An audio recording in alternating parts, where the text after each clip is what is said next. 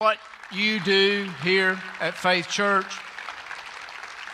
So much is going on. I just want to say good morning. Welcome again to Faith Church. If you don't know me, if it's your first time with us here today, my name's Ronnie Pogue. I'm one of the pastors here. And I just hope that you had a very Merry Christmas. I hope Santa Claus brought you everything that your heart desired. I want to welcome those that are watching online. You know, we have a guy, he's actually our lead pastor, Steve Husky, his family. They're somewhere in the vicinity of Akron, Ohio. Can we just welcome them real quick into the service?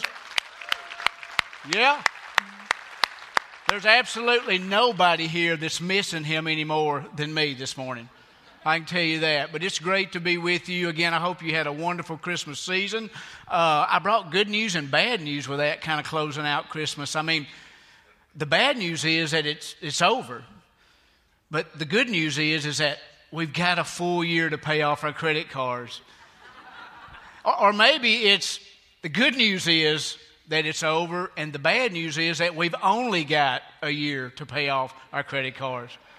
So anyway, I was just talking with Pastor about sharing today. Great opportunity to be up here and just to be with you guys for a few minutes and just, you know, come in and share a little bit of what God lays on my heart. And he actually laid a message on my heart to really get us really amped up and fired up for 2016. I presented that idea to Pastor Steve, and he said, nope. It's not a great idea at all. I said, well, man, I'm going to get everybody fired up for 16. He said, you can't do that. I said, why? He said, because I'm going to be talking about 2016. I said, well, I'll tell you what I'll do. I'll just maybe really get them cranked up to finish out 2015. He said, I think that's a great idea. And, you know, in a strange kind of way, I felt like I won that conversation. Because you don't win many around him, but it's great. We miss him. We know he's going to be back. He's got a great series starting up for next week. So, instead of moving into 2016, I think the goal for today is really to close out 2015, you know, tie up some loose ends and finish it out the right way. Now, I know a lot of you have been in a lot of meetings through your life, and I've been through and suffered through quite a few meetings, because meetings, you know, usually when all is said and nothing is done, then the meeting's usually over. That's the way it works. But like any meeting that you're in, you really can't move on to the new business at hand until you close out the old business. So today, to close this thing out, I was going to talk about a subject, a topic. It's not really that easy to talk about. It's really kind of hard, but it's almost necessary. And it's a one-word topic, and the subject is reconciliation. You know, that word has several meanings. One of the meaning is it's an accounting word, and it simply means for us to cover our debts. And so today I've titled this thing, and we'll talk for just a few minutes on, it's up here on our screen, Balancing the Books. Now, my parents have gone on to be with the Lord several years now. I've still got the house that I grew up in. I rent it out. I've been renting it out for a few years. I had somebody move out a little over a year ago. And you know, when you go in that first time to see kind of what's taking place after the renters have left, you know, you walk in and you almost want to walk in with your eyes closed.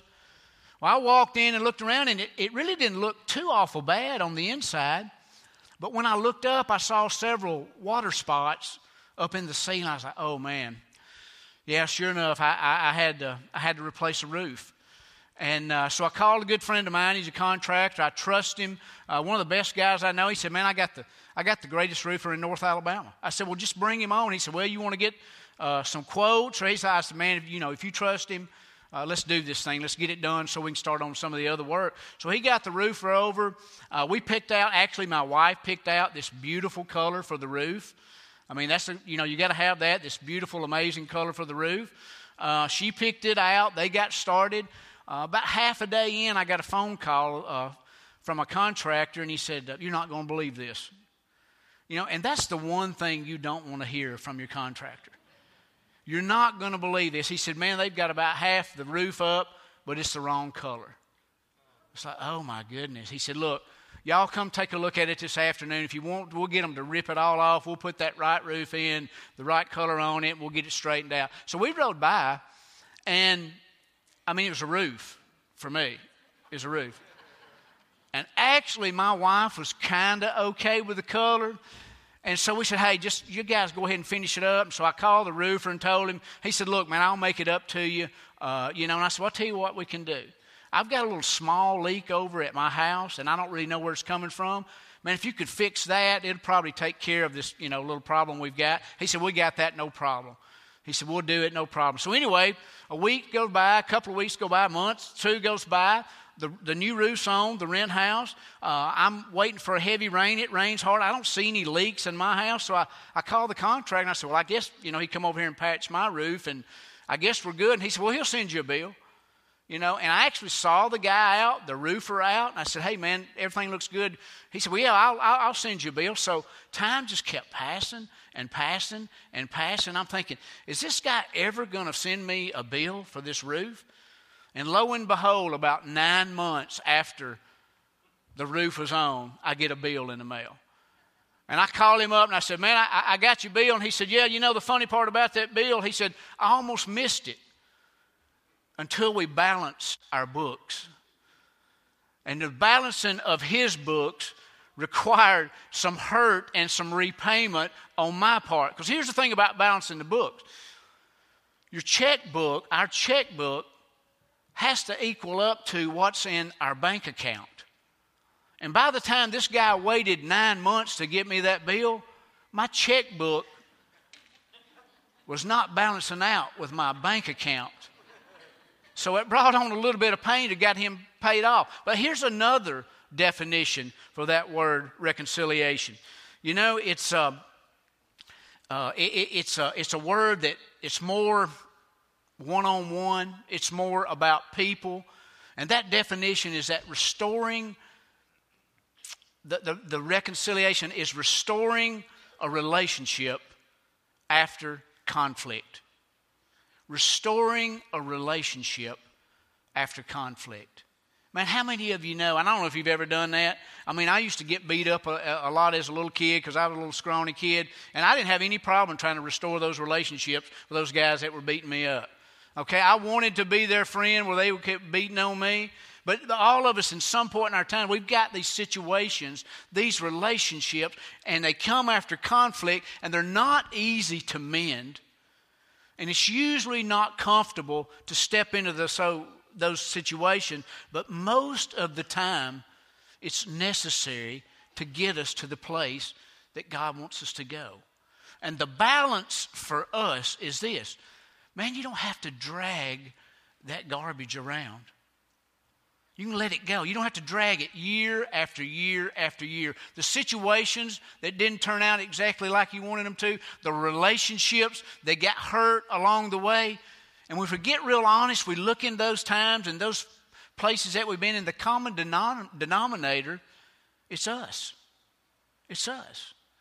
And here's what's crazy and strange is that these fences that are broken down along the way, there's somebody on the other side that's looking at it the same way that we are. And they're like, well, I didn't break this thing down. I didn't create, I didn't make this mess. And we're on the other side saying the very same thing. I didn't make this mess. And we're both like trying to weigh who's going to ever try to fix this situation. It's kind of like I found this story about these 4 people. And they all had the same last name in common. Their last name was Body. And they had one important job, and it was just to make things right. And their names were Everybody, Somebody, Anybody, and Nobody. And so they started out on this project, and everybody was sure that somebody would fix it. But anybody could have done it. But nobody did it. So then somebody got mad about it because it was everybody's job to fix it. But everybody thought, well, anybody's going to do it. But nobody realized that everybody wouldn't do it. And it ended up that everybody blamed somebody when nobody did what anybody could have done. And isn't that the way it is with reconciliation? I mean, anybody could possibly fix it, but nobody is wanting to make the first move. And they're never going to get fixed unless somebody swallows some pride, figures out there's two main words, I'm sorry, and make the first move. And we surely hope that it's them. And on the other side of that fence, they are surely hoping it's us. And all the time, the fence remains broken. And for us, we can make all the right excuses. They don't care. They don't care anything about me. They never would come and try to restore this with me. But here's why this is so necessary. It's for our conscious sake. Because it can get rid of things that totally drag us down. It can get rid of guilt. It can take care of doubt. But even more important than that, if we are truly Christians, if we are truly striving to be this follower of this man named Jesus, then it's necessary for Christ's sake. The Apostle Paul, and if you hadn't been in church much, if you pick up a New Testament, you'll figure out and find out this guy wrote the majority of the New Testament. And he was not a good guy. Matter of fact, he was a murderer. He had persecuted Christians, but God had radically changed him in a way that his entire life was sold out to carrying on the gospel. And everywhere he went with this message in a strong way. And he had this young guy named Timothy, and he was mentoring him up because he knew he was going to be pastoring this huge church. And he didn't know if he was ready, but he wanted to teach him the importance of reconciliation. So Paul's talking to Timothy here, and here's what he tells him in 1 Timothy. And here's why it's so important. Because number one, this is good and pleases God, our Savior. Hopefully that's the passion of our heart. And it goes on. It says, God wants everyone to be saved and to understand the truth. For there is one God, one mediator, who can reconcile God and humanity, the man Christ Jesus. And then it goes on. Because he gave his life to purchase freedom. Now think about that. He gave his life so that we could be free. Man, from all of this strife, from all these situations, from all of this brokenness, he gave his very life for all of us for freedom. This is the message God gave to the world at just the right time. I was really concerned about this message and this word and bringing it, but just through the first service and into this second service and through worship, we've just been singing about grace and about grace. And the one thing that just kept coming up was about restoration. And I had absolutely no clue they would be showing this restoration rant. But isn't that why we're here? Isn't that what it's all about, for us to show up? And wouldn't it be great, that if we could just push this button and all of these relational things that have gone bad and all of our walk, and we could just hit the delete button? Wouldn't that be great? Isn't that what happens when you get that email you don't want to see? Isn't it so easy? Just hit delete. Or wouldn't it be great if we could just hit backspace and just take it out like it never really happened? But here's what's so important. And here's why it's just necessary to work through it. Because it's so emotional. And man, it hurts us in our heart. It hurts us to our very core. And we can go over it in our head, and we've probably done this over and over. We've had a situation gone bad, and man, we make all the right excuses. We with this person or whomever, and we get all the words right, and they step and say, you know what? You're right. And we're thinking, well, I knew that all along. And then, you just keep talking and explaining. Next thing you know, they apologize. And you're thinking, well, they knew I was right. And they're just confirming it. And then you walk away and this relationship's restored and everything's all good. And in reality, you know that it almost never happens that way. And it never has a chance to happen unless somebody makes the first move. I was thinking about this. Last week we had this really incredible Christmas service. All those people came in, so many visitors here. Great way to just present the good news and just a an awesome kind of way, you know, and we love all the songs. And actually, I was got an idea for this message when I was standing over there by that door. I had, at that time, there was that guy named, what was his name, Han Solo. He was over there with that big hairy guy, Chewbacca. And we were fixing to come out, and I was really listening for a cue. And I heard this song, and Archie and them doing this Christmas carol medley, and this one verse just stood out for me. It said, peace on earth and mercy mild. What it was all about was God and sinners being reconciled. And I just thought, man, that is so incredible. I mean, we can come in here and celebrate the birth of a Savior. You know, and it's actually the reason for the season. It's why we're here. It's why we celebrate. And I just felt like God was asking me, what does that really mean to you? I mean, it's great to celebrate, but what's the actual result?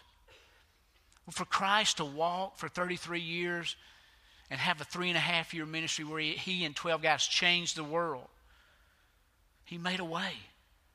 He made a way for God and sinners to be reconciled. But God just kept pouring it on my heart. I mean, what does he want from me? God, I'm so amazed by what you did, but what do you want from me? And it just felt like he said, I want the same thing. I want reconciliation. And it's so exciting when we think about the God and sinner reconciled. But you got to hear this. What pleases God also is when sinner and sinner are reconciled. And then the tension starts about that. And it's like, well, Lord, I don't know. I mean, I don't know. I mean, I've got a past, Lord. I mean, you remember what I look like. You remember that little rescue guy that you took out of that big black hole. And you know, you don't know how people have hurt me, and you don't know how I've hurt them. And God, I just don't know. But here's what I did know. I knew that I gave God a lot of reasons not to balance my books. And what I never knew, because I wasn't raised up in a church, I didn't know anything about the good news. Occasionally I might get drugged in a church by a grandparent or something, but very disinterested. And I never knew the cost. The cost that was given to purchase that freedom. And so for me, I just felt like, man, it's more than a letter. It's more than some simple card I can send out. It's more than even an awkward conversation that might be required. It's a life. And it's his life given for mine, and he's asking for my life to be given for others. And the tension builds for us when it becomes sinner and sinner, because it's too much to pay. And there's risk involved. And it's awkward and it's messy. And I might get hurt. Or I might hurt someone even more. Can I just go away? Can I just bury this thing? I know a lot of you who are in this church, and maybe you don't know, but you know, I've got 2 older kids. I've got a beautiful family here that's God given me. I've got 2 older kids that are 35 and 29. I've got 3 beautiful grandkids. But man, very young in a marriage.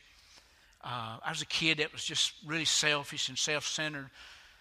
And I allowed sin to separate and sever those relationships. For a couple, 3 years, God let me just go my way and have my way. And when he found me and he saved me, man, my goal in life was to put these relationships back together. And I didn't know it was going to cost me my life. Because a lot of times when fences like that are broken, man, they're hard to fix back. Because they get hurt again, or they get broke down again. You just have to keep building. You have to keep loving. And you have to remember the grace that God gave you in all of those situations. And I don't know who this reconciliation is for today, but I know it's for somebody. Because the truth is, it's just too big an issue to bury. You know, and Paul wrote about the issue again 20 years after Christ was resurrected. And he wrote to the church at Colossae, and he talks about the importance of balance in these books. And in Colossians 1, he says, for God in all his fullness, all his divinity, all his holiness, God, it was pleased to come and live and to pour out into Christ. And through him, God reconciled everything. So there's a hope that God reconciled everything to himself. And here's a result of hope. He made peace with everything in heaven and on earth by means of Christ's blood on the cross. He made everything possible, but it came at a very high cost. This includes you. It included me, who had ran so far away and was so far away from God that I was an enemy, separated from him by evil thoughts and actions. And I don't know if anybody else has ever been there, but you know when you're separated and your life's out of control and it feels like there's no hope. But God gives this man named Jesus, and he's able to do, and everything's possible, the reconciliation, to make that peace by his shed blood. And then he gets personal when he talks about being far away. And he says, yet now, he's reconciled you through the death of Christ in his physical body. And you're thinking, man, that's awesome. But the thing we don't realize, and the thing that's so easy to forget, is that when we, in the eyes of God, when we mistreat him and we mistreat others, we truly are mistreating him. And now we come to a verse like that and we're thinking, well, you know, God, this is pretty cool. You made this way to make us holy, make us blameless, give us freedom. And we're like, that's awesome, God. This is our leverage. We take a verse like this and we use it all the time. It's like, Lord, we're good. We're good. And this is an anytime verse. You know, anytime that we need help, anytime that we fail, anytime that we hurt somebody else, we assume that Jesus just makes it all right. That Jesus has got this for us. And we assumed that through his death, this reconciliation, and he'll take away everything that separates us from God, which is true. But he doesn't reconcile us with those around you. He doesn't reconcile us with those that have hurt us or maybe that we've hurt. And here's the question, you can't miss this. And here's what I ask myself. Have I learned anything from what Jesus did? Or am I just taking the grace and the gift and walking away? How about the others that are left behind? Because we assume that because of his sacrifice and we're right with God, that it really doesn't matter about all these other things that we're walking away from, all the people that are out there. But Jesus didn't teach that. Sure, he makes us right, but he was talking about sacrifice. He was talking about bringing an offering and our offering to God. And he taught about it in this way in Matthew chapter 5. So if you're presenting a sacrifice at the altar in the temple and you suddenly remember that someone has something against you, leave your sacrifice there at the altar. Go and be reconciled to that person. Then come back and offer your sacrifice. So we know we're reconciled this way. God's wanting us to reconcile this way and balance the book. So we're really cool I'm really cool. We're all really cool with this, that God and sinner, through Jesus, has been reconciled. Here's where the tensions, here's where we resist. When it's sinner and sinner, and it takes our sacrifice. And who are the sinner and sinner? Well, I'm quite sure it's probably every beating heart in this room. And in this season that we're just coming out of, and in the new season that we're just going into, we celebrate the Savior that was born. We celebrate the gift and the gifts that have been given to us that make things right. God made it right with all humanity, yet we struggle. We struggle to do this. We struggle to learn how to demonstrate what we celebrate. It's hard. It's hard. And it's easy for God to take the look at the opportunity He gives us, and He makes that sacrifice. And as we get closer to this new challenge, the question is this: will we learn how? Will we be open to demonstrate what we celebrate? Will this be the year that we think about making that call?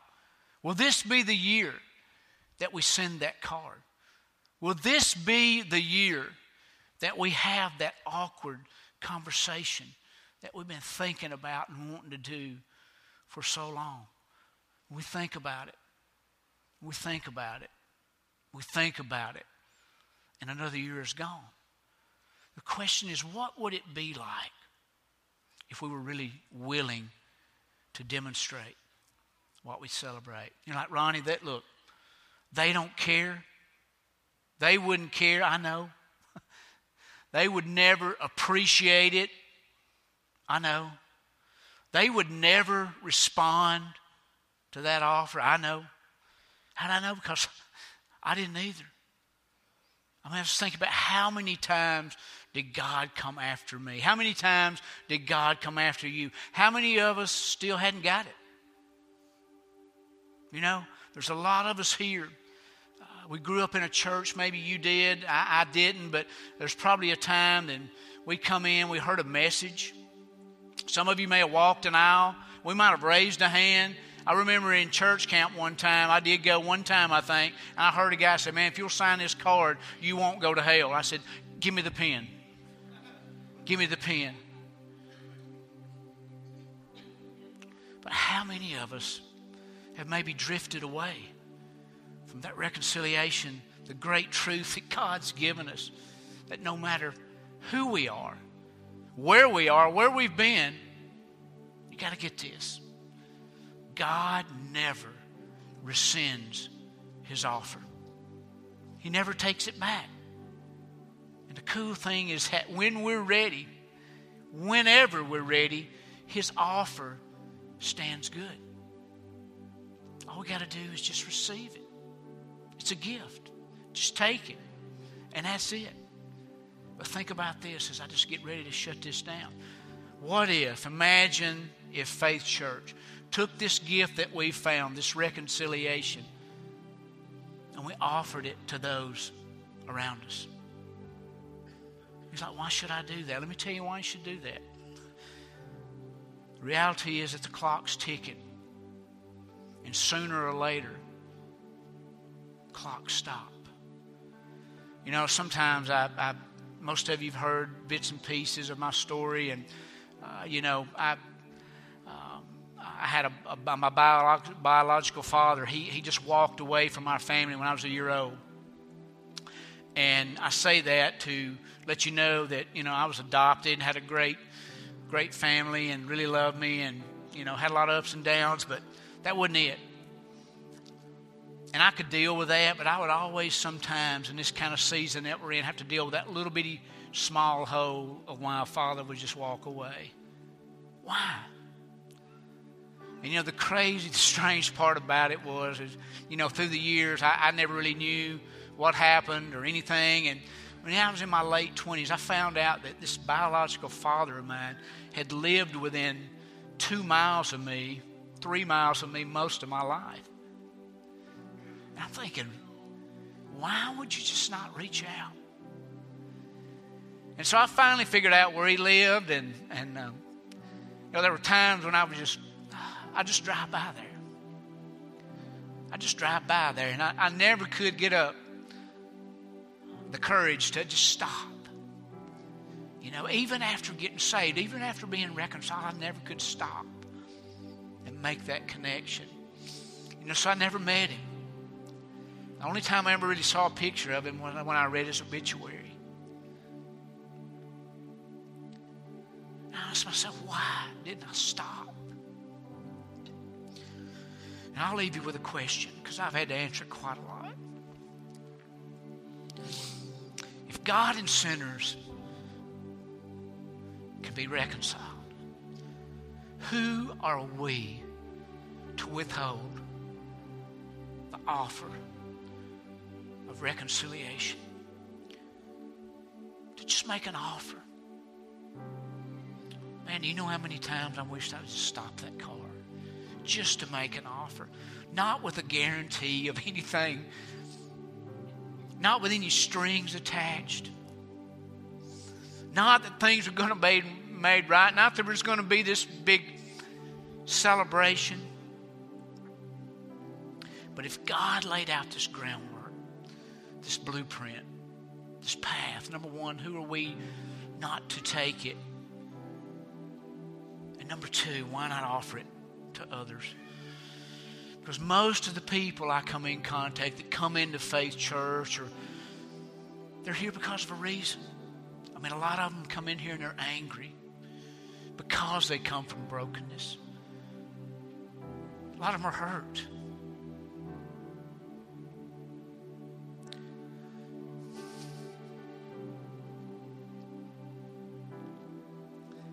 A lot of them are confused. That's why we show up, so we can work through it together. But the challenge is and always be for us to balance our books. Because if God has made us right with Him, we can celebrate that. But how about the offer to those around us? Just make an offer. Pray about tying up some loose ends. Pray about that call, that conversation. Because if we offer it, you just never know. They just might receive it.